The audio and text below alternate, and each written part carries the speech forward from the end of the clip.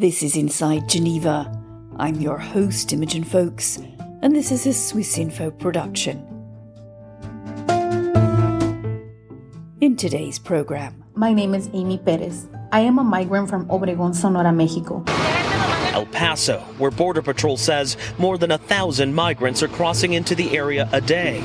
Most people don't want to leave.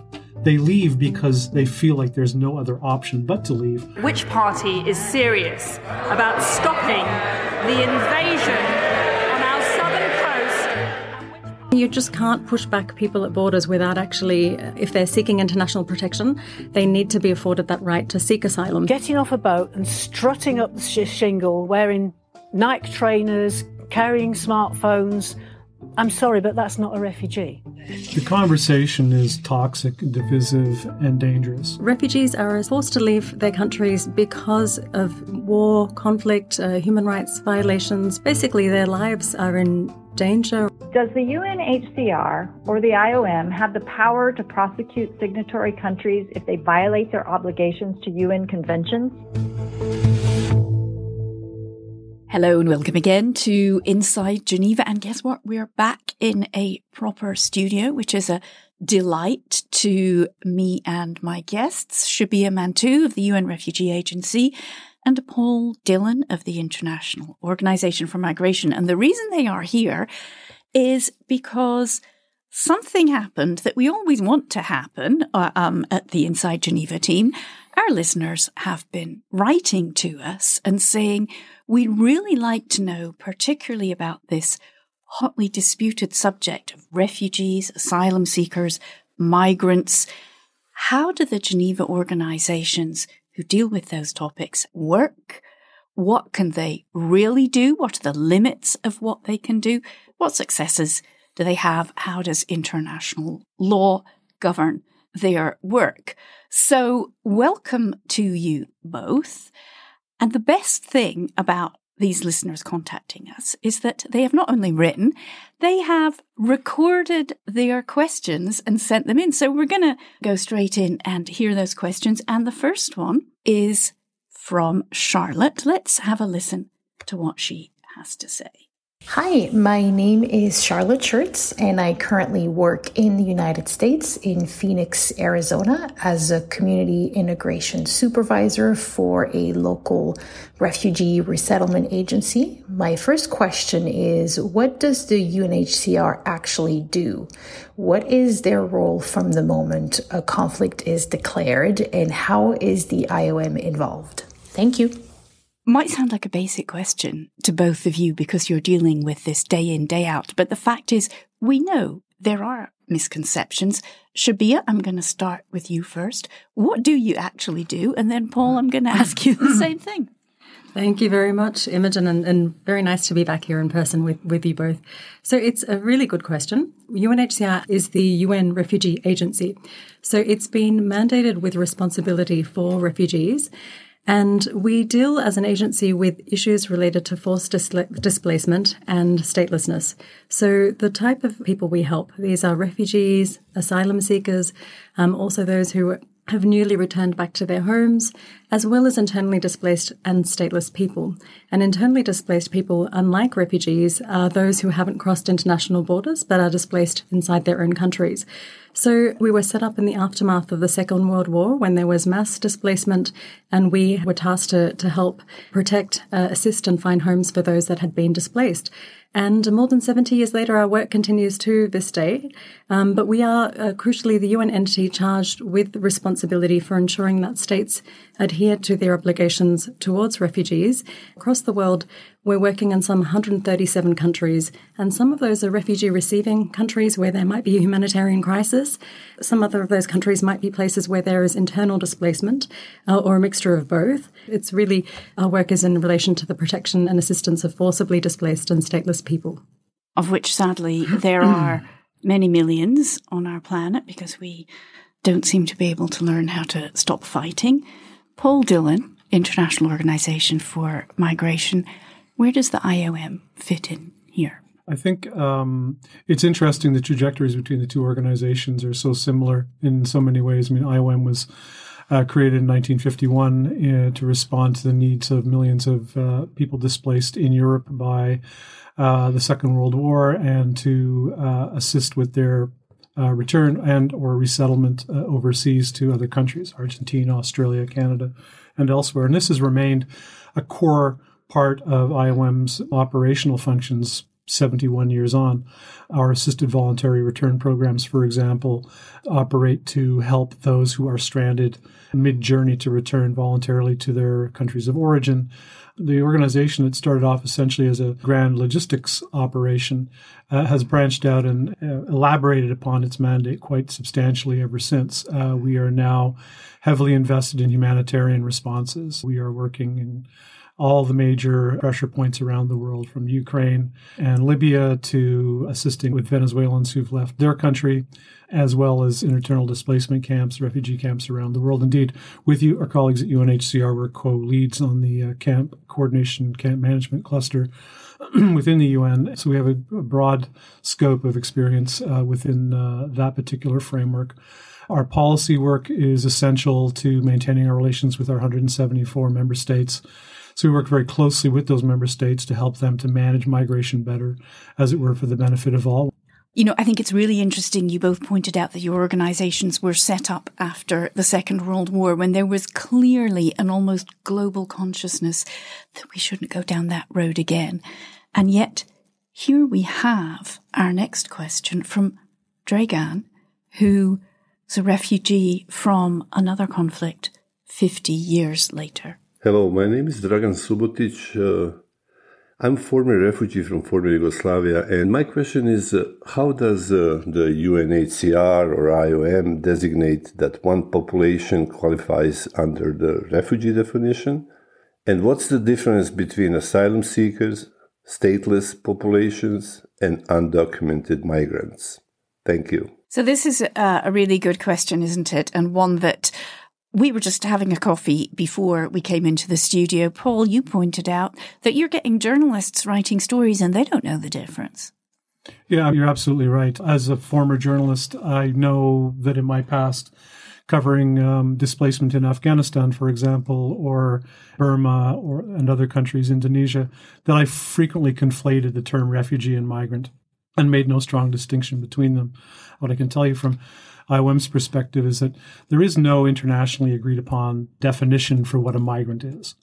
For our purposes, we define migrants as people who have left their usual place of domicile for a wide variety of reasons, many moving internally within the countries in which they were born and raised, others across international borders. And these movements occur for a wide range of reasons. Many are voluntary. Students move within their own countries and elsewhere in search of better educational opportunities. I think everyone in this room here in Geneva this afternoon would define themselves as a labor migrant, as That's we true. Are no longer living in our country of origin and instead are pursuing our livelihoods outside. And so there's a fairly broad catchment. And the most recent statistics in terms of the numbers of international migrants is about 281 million people, about 3.8% of the global population, which is interesting in as much as it's a tripling since the 1970s. But at the same time, the actual percentage of people who would be defined as migrants is relatively unchanged over the last 30 or 40 years. Shabia, let's hear it from the UN Refugee Agency. What exactly legally is a refugee? So it's a very important question because words matter and they have actual meanings and also implications in how we describe movements of people and the reasons that people are forced or maybe voluntarily choose to leave. So refugees are a specific category of people that are defined and protected under international law. They're forced to leave their countries because of war, conflict, human rights violations, persecution. Basically, their lives are in danger or jeopardy, or they face great risks and harm. So refugees are people who are fleeing for these reasons, and they cross international borders. So they're no longer in their countries. But then there are obligations on the international community, on the other countries, to fulfill their duties towards them. They're obliged to ensure that these people are not returned to situations of danger, but that these people have the right to seek asylum. And this is a fundamental human right. It's a universal right. The whole principle of refugee protection, or this concept of asylum, it's actually a universal concept that has existed since the beginning of time, of protecting human life when it is in danger. So it's really important. So we see refugee movements in the world today, people who are fleeing wars, conflict, persecution, human rights violations, and they have specific protection that is afforded to them. Asylum seekers are people who are seeking to be recognized as refugees, but their claims are basically pending or being processed. Let's just be clear about that. Governments who've signed the Convention on Refugees, they do have an obligation to assess asylum claims. They shouldn't be just saying, no, we're not interested, go home. Well, that's the thing. You just can't push back people at borders without actually, if they're seeking international protection, they need to be afforded that right to seek that international protection, to seek asylum. So that has to be there. And that's what we see. There are people with what we call refugee profiles and migrants who are often traveling on these same movements we find in many parts of the world. But those that have specific protection needs that are seeking asylum, they need to be able to access that. So that's really crucial. You just can't send them back because then their lives will be in danger, and that's not in keeping up with the international legal responsibilities. And I know the question was also about stateless people. Statelessness, in my opinion, I think it's also one of the most invisible human rights issues in the world today, because you've got millions of people around the world who are basically not considered citizens of any state. They're not nationals. And so because of that, they don't have the same access to rights and services that other citizens do have.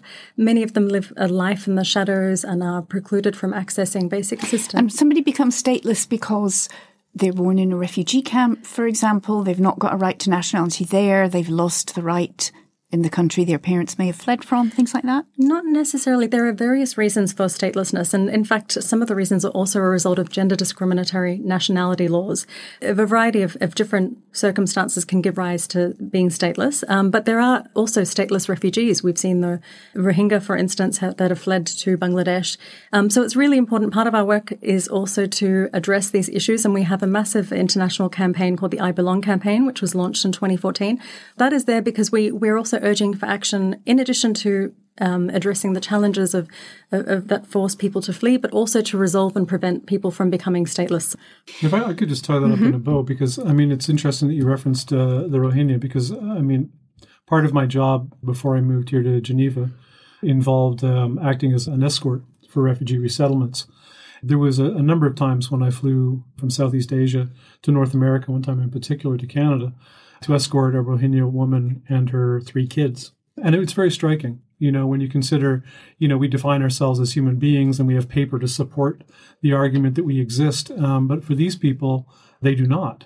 There is no place to call home. I mean, emotionally, there are places to call home, but legally speaking, they don't enjoy the rights and responsibilities of citizenship anywhere. And it's a measure, indeed, of the collaborative relationship that's evolved over many years between IOM and UNHCR.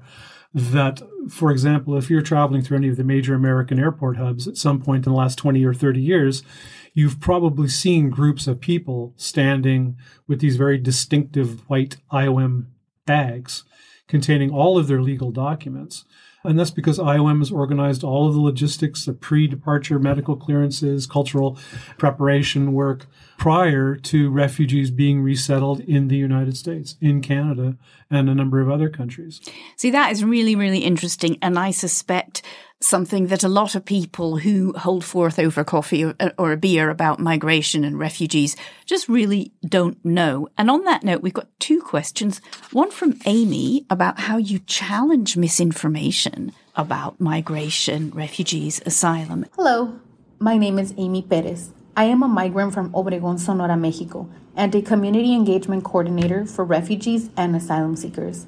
It's part of my job every day to educate people about refugees, asylum seekers, and migrants, as semantics and misinformation around these terms and populations are problematic and highly politicized in the U.S. So my question is, How do UNHCR and IOM challenge that? And who do you both lobby? Where's your letterbox at government level? Hi, my name is Jay Eberly. I'm originally from North Dakota. I'm the executive assistant and part of the refugee advocacy team. My question for you is, does and can the UNHCR or IOM lobby or advocate to signatory countries to avoid such violations and ensure the respect of the Refugee Convention and 1967 Protocol? Shabia, I'll come to you first. Yeah, this is a huge issue because I think that the misinformation or the disinformation out there, it really affects people's human lives and their rights. And I think it's also detached from reality. It's interesting because we speak to various populations and audiences across the world. And when you ask them a simple question of where do you think the majority of the world's refugees are hosted, people tend to think it's their region or, it's Europe or it's America. And if you look at the statistics, 77% of the world's refugees today are hosted in low to middle income countries, and a disproportionate number are in the world's least developed or low-income countries itself. So these countries are actually hosting the bulk of responsibility sharing for the world's refugees, and they're also fulfilling their international legal obligations towards refugees. Very, very few numbers of refugees are actually in what we call the global north. But it's if you read some of the tabloids and you see the headlines, you could be completely convinced that the picture was different. And that sort of misrepresentation of facts and also the dehumanization of people, because we're not just talking about numbers, we're talking about human lives. I mean, before the wars and the conflict, whether it's in Ukraine or Syria or Venezuela or Afghanistan, people there were not moving. They had to flee their countries because of the situation there. So it's really important that those people who fled such horrific circumstances, that they are treated with humanity, but also that their international legal rights are respected. So when we have this disinformation circulating about the nature of these movements and inflating the numbers and talking about an invasion or etc., it really creates challenges for these people to be able to be protected and go on with their lives. So we communicate all the time with governments, with other stakeholders. We have what we call a whole of society response. So it's not just only states, but it's development partners, banks, academics, civil society, the faith leaders, etc. But it's really the responsibility for refugee protection. It's a global one.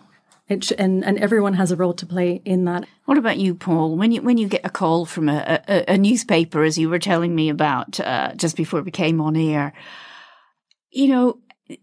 some people come with their preconceptions. How hard is it to challenge them? I mean, you're a big organization. I mean, the conversation is toxic, divisive, and dangerous.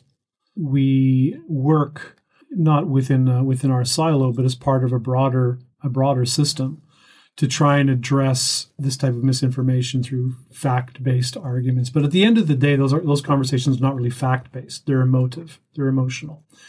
And it's interesting because as you travel around and you meet people, of course you meet people who push back on migration, on irregular migration, on refugees, on the other. But I'm always struck by the number of people who don't. And in the most unusual circumstances, you find people who are cognizant of the fact that they are the product of migratory journeys themselves. That group of people whose opinions and their feelings about migration and migrants, generally people on the move, are shaped by their immediate experiences. The broader question is there's no 911 number to hit that you can call and say, how do you do this? IOM's approach is multifaceted. I mean, we work, again, as I said earlier, very closely with our member states on policy initiatives, but also part of that is to try and detoxify the conversations in those countries and to get government and subnational government buy-in, provincial, regional level government buy-in for approaches that are intended to educate and inform rather than to create divisions between people. There's a couple of different ways we do that. In the Americas, we have a major project there called Xenofobia Zero. It's a very well-regarded Spanish language project which is designed to address a lot of the misinformation, a lot of the toxicity around the movements of migrants through the Americas. We've read a lot of stuff in the last couple of years about the Darien Gap, increasingly over the last few months, but the tens of thousands of people who are taking that dangerous journey through the Gap to get into Central America on their way north. We have, in the last 2 years, launched the Global Migration Media Academy. And in this regard, I think the media plays an absolutely essential role. Because we started out part of this conversation saying, well, even the media sometimes don't know the difference between a migrant and a refugee, for example. And so the Global Migration Media Academy initiative is an effort to bring young journalists, young media professionals, young influencers, because we live in 2022, not 1982, to bring them into the room and give them the facts and empower them with the data and the information and the language and the context that they need to bring a more balanced sort of discourse to the pages and the web pages of their respective media. Shabia, we've got a couple of questions coming up which are really specifically for the UN Refugee Agency. So before coming back to Paul with some of our subsequent questions, we've got two here, one from Rasheen and one from Rafiki, which I'm going to ask you to answer together. Here's Rasheen. Hello, my name is Rosine Kamugisha. I am a migrant from Rwanda and a refugee employment specialist. So my question is, how, when, and why does the UNHCR decide to set up a refugee camp in certain contexts or conflicts while they don't in others? And what is the UNHCR's role in these camps? Who is in charge of them? And then we'll go straight on to Rafiki, because that's kind of the start of a refugee crisis. And Rafiki's question is more to the end. Hello, my name is Rafiki Nyonzima. I'm an asylee and refugee employment supervisor. My question is, how does third country resettlement work? How do they work with these countries to resettle refugees? And lastly, why and how do countries decide to participate in third country resettlement? So that's kind of two big questions in one, but I thought I would put them together because it really is like, there's the emergency at the start. Do you need to set up a camp? Why do you set up a camp? And then as time goes on, who really needs to be moved to a safe third country and why? How does that work? So it might be quite interesting or surprising if we tell you that only 1 in 5 refugees live in camps globally. Our policy is actually to try and avoid camps wherever possible and to pursue alternatives to camps. And this is because living in local communities or integrating with local communities, they're able to achieve their independence when they're outside and able to access services and markets and everything else on par with the local population. We think that camps should be the exception, but it is the case sometimes that there's a refugee crisis that's just emerging and there's a sudden influx of people, but it's really up to the national authorities to decide where and how they will host those people that are being displaced. We work with governments, with other humanitarian partners to ensure that whether refugees are in camp settings or out of camps in urban or other environments, that we can advocate and ensure they have access to basic and crucial assistance and services. So we work in very close collaboration with the national governments, authorities, the wider humanitarian community and other partners to ensure that they have those infrastructure and services and assistance.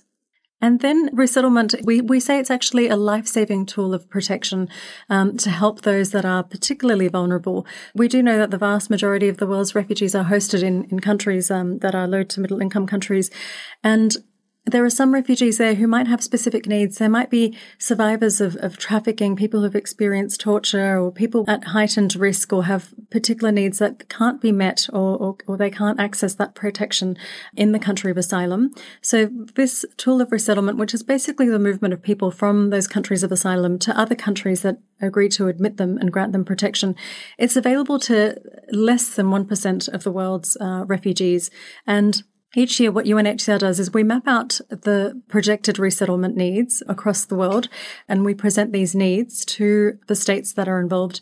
And this is what we call the annual tripartite consultations on resettlement. That's the UN jargon for you. Exactly. But it is a very important meeting because it brings together all stakeholders that are involved in resettlement.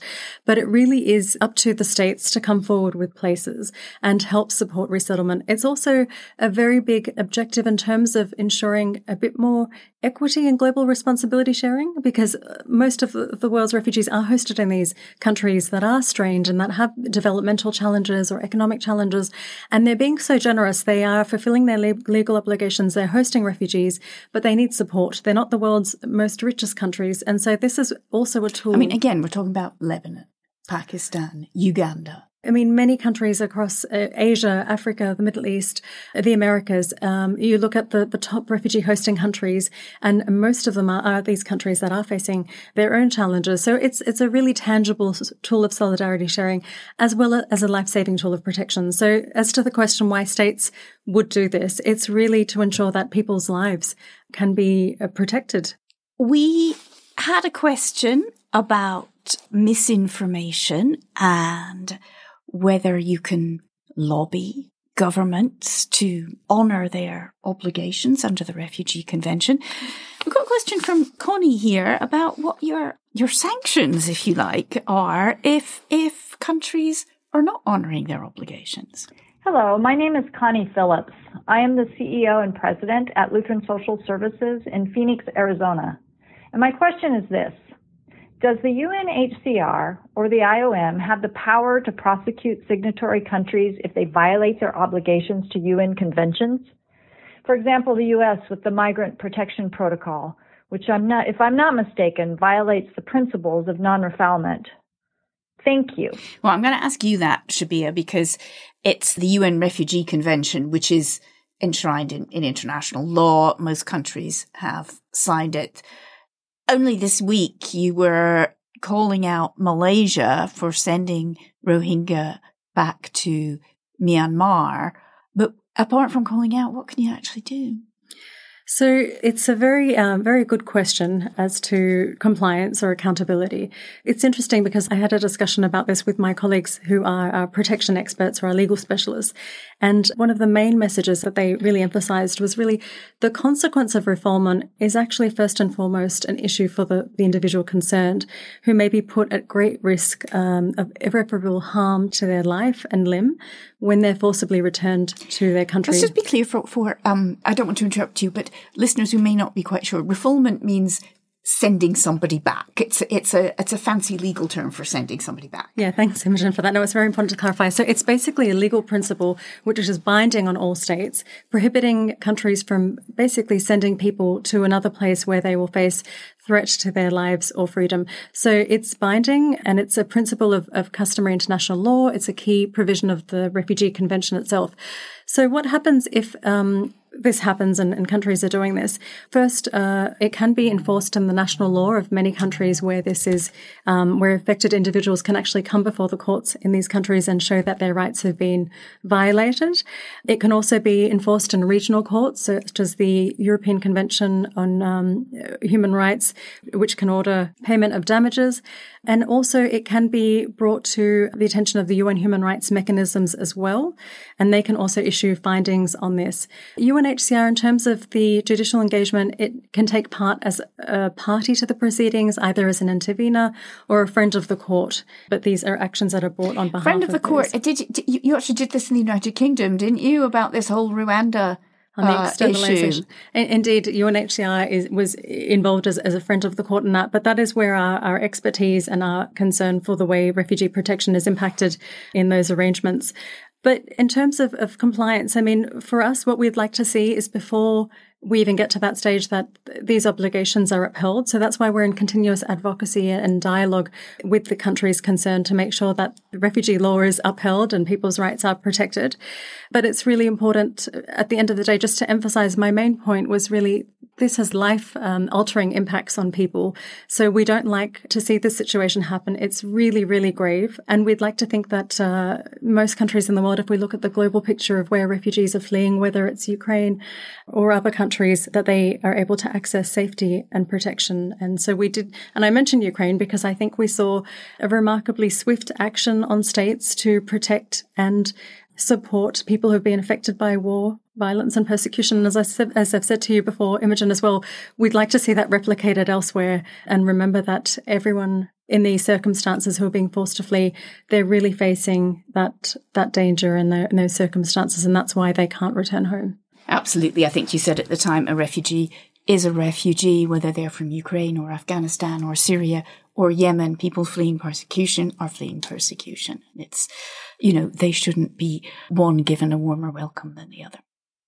You're almost at the end of Inside Geneva, but there's one question which I really want to come to, because at the end of the day, whether you're worried or angry about the subject of migration and asylum and refugees, or whether you're a refugee or an asylum seeker or a migrant yourself, you want a solution, and you want really a permanent solution. So here is Natsanet with a question about that. Hello, my name is Natsanet Kirane.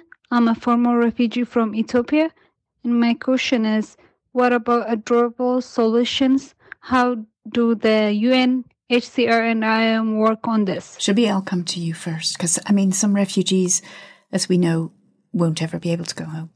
No, solutions are absolutely critical, and I'm so glad you asked this question, because our work is not just about protecting and assisting refugees. It's basically also ultimately enabling them to find solutions. So for refugees, there are 3 types of solutions that we can envisage. So one of them is voluntary repatriation or return back to their countries when it's safe for them to do so, and that's premised on that being voluntary. Some of these conflicts are so protracted that it's still quite dangerous for them to be able to go home. However, in saying that, we do see glimmers of hope. Some situations are there in which refugees are able to then eventually go back to their countries of origin. So that's one option. The other is refugee resettlement. And that is really an option that's available only to a very, very small number of refugees in the world, because this is the movement of refugees from a country of asylum, so a country in which they've already fled. Their needs there might not be able to be met, and they might also face specific challenges in that country of asylum, or they might be at heightened risk. So it's up to states to put forward resettlement spaces. That is an option for them, but again, it's an option for very few.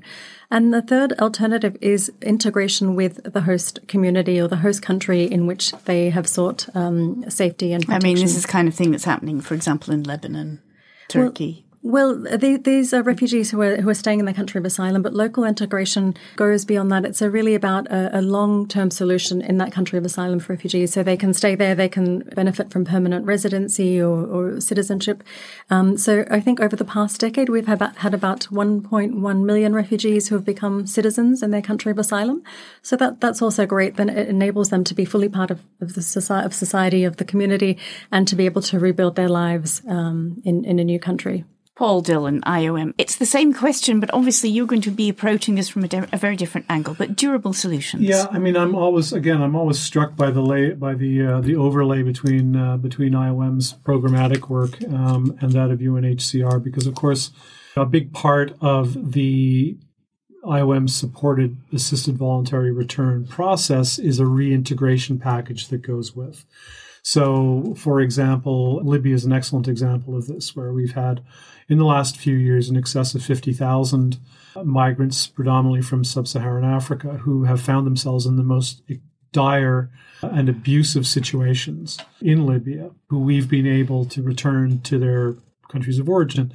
And part of that process is for our teams in the respective receiving countries to work with those returnees to build up their resilience and their ability to stay. Most people don't want to leave.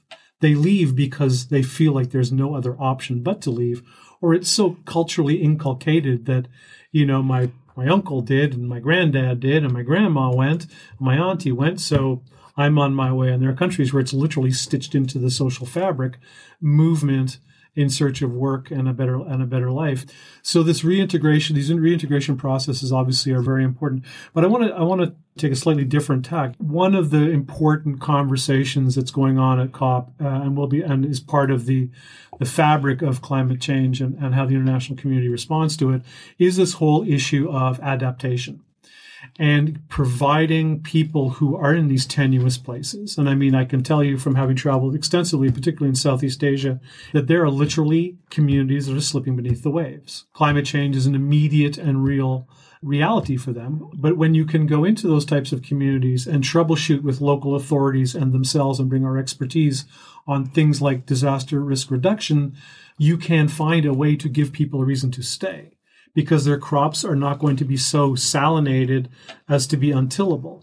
The roads are not going to be wiped out 4 times a year during particularly high tides. There are all kinds of adaptive measures that can be put in place. And I think this is an essential part of that conversation. There are ways to manage this situation to ensure that people have more options. You voluntarily choose to leave your place of residence and move to Geneva to get a job, or move to Dakar, or move to Bangkok. Well, if that's a voluntary decision that you're making, armed with the best information, then fair enough. But if you're having to do it because the forests are burning, because there's insufficient rainfall, that's a completely different matter.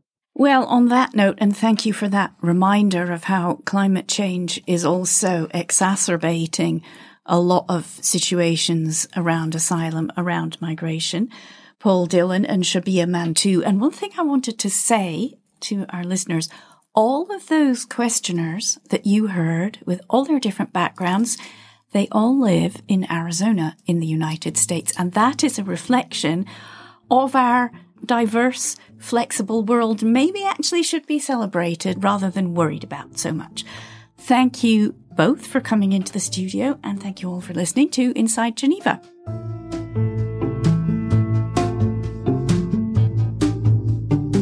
A reminder, you've been listening to Inside Geneva, a Swissinfo production.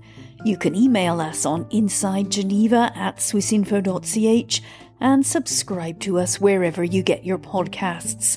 Let us know what you think of the programme and check out our previous episodes, from a long, hard look at the United Nations, now it's 75, to the history of how the international treaties on landmines and on enforced disappearances came about.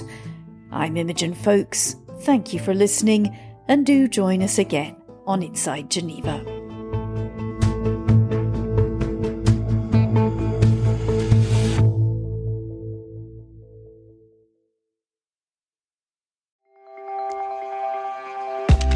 Discover science and innovation in Switzerland with the Swiss Connection podcast. In the current series, we visit CERN and explore what they're up to next in their quest to solve the mysteries of the universe.